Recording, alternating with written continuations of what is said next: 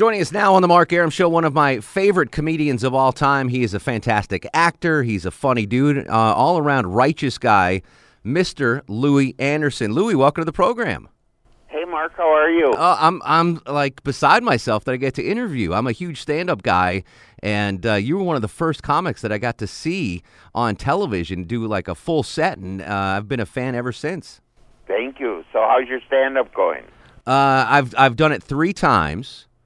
I killed it twice and blew it once, so that was the end of that.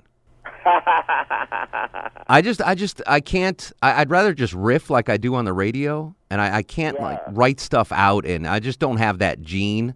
You know what I'm saying?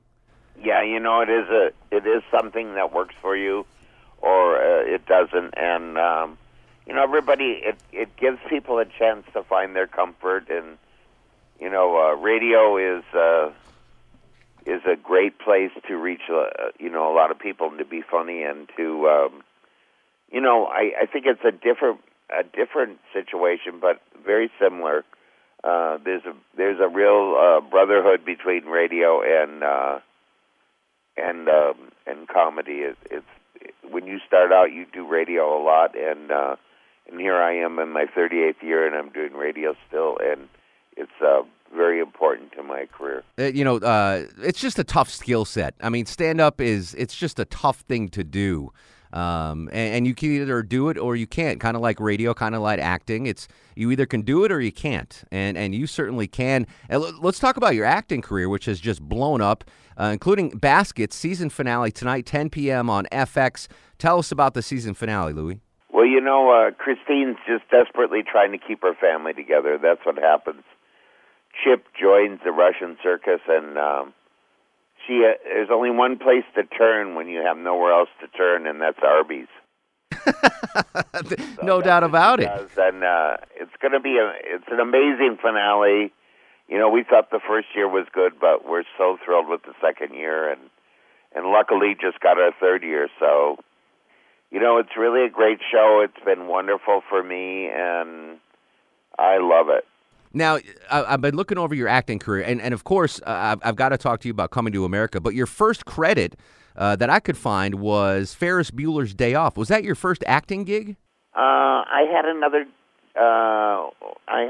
job in a movie called Cloak and Dagger. Oh, I love that movie.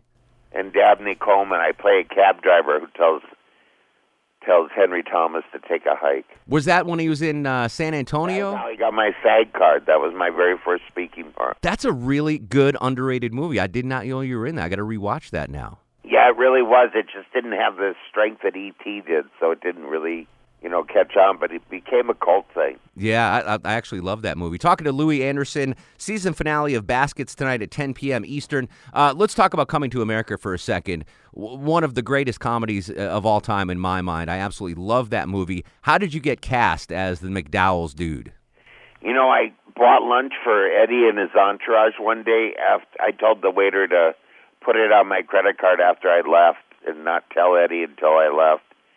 And he called me the next day, and, you know, I had known Eddie a little bit as a stand-up, and he said, hey, no one's ever bought my lunch before like that. And I'm doing a movie. He said, I'm doing a little movie called Coming to America, and I want you to do a part in it. And that's how it happened. Amazing. I bought that's how I got my agent. I bought him breakfast once on the sly, and that's how he hired me. So I'm very familiar with that move. Wrong with buying people off with food. No, and I once bought, all right, 2 more quick stories. I once bought a burger at Friendly's for the actor that played Hesh on The Sopranos. I forgot his name.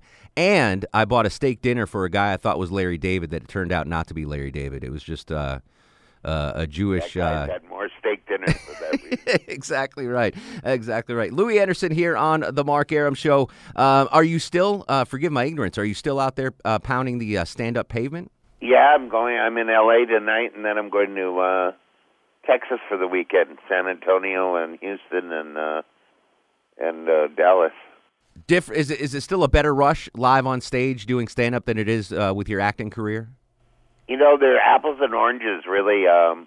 When you're in the acting, you're in the groove. But, yeah, there's a giant rush, and it's a new muscle.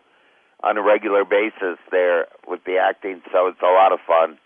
Best stand-up gig you ever did, whether it was, when you were coming up, did you open for someone big, or what was the moment where you said, I'm... Ford Theater for President Reagan and Tip O'Neill, and my mom was in the audience. That's amazing. And I'm assuming you were pretty well established by that point, right? I mean, they weren't... Yeah, I had been, I was coming into my own. I think Reagan was more established than I was, but... Louie Anderson... Baskets. I made him and Tip O'Neill laugh, so. Tip O'Neill was a legendary figure in Capitol Hill. That's pretty cool. Louie Anderson, honor and a privilege, Louie. Thanks so much, buddy. Thanks, man. See ya.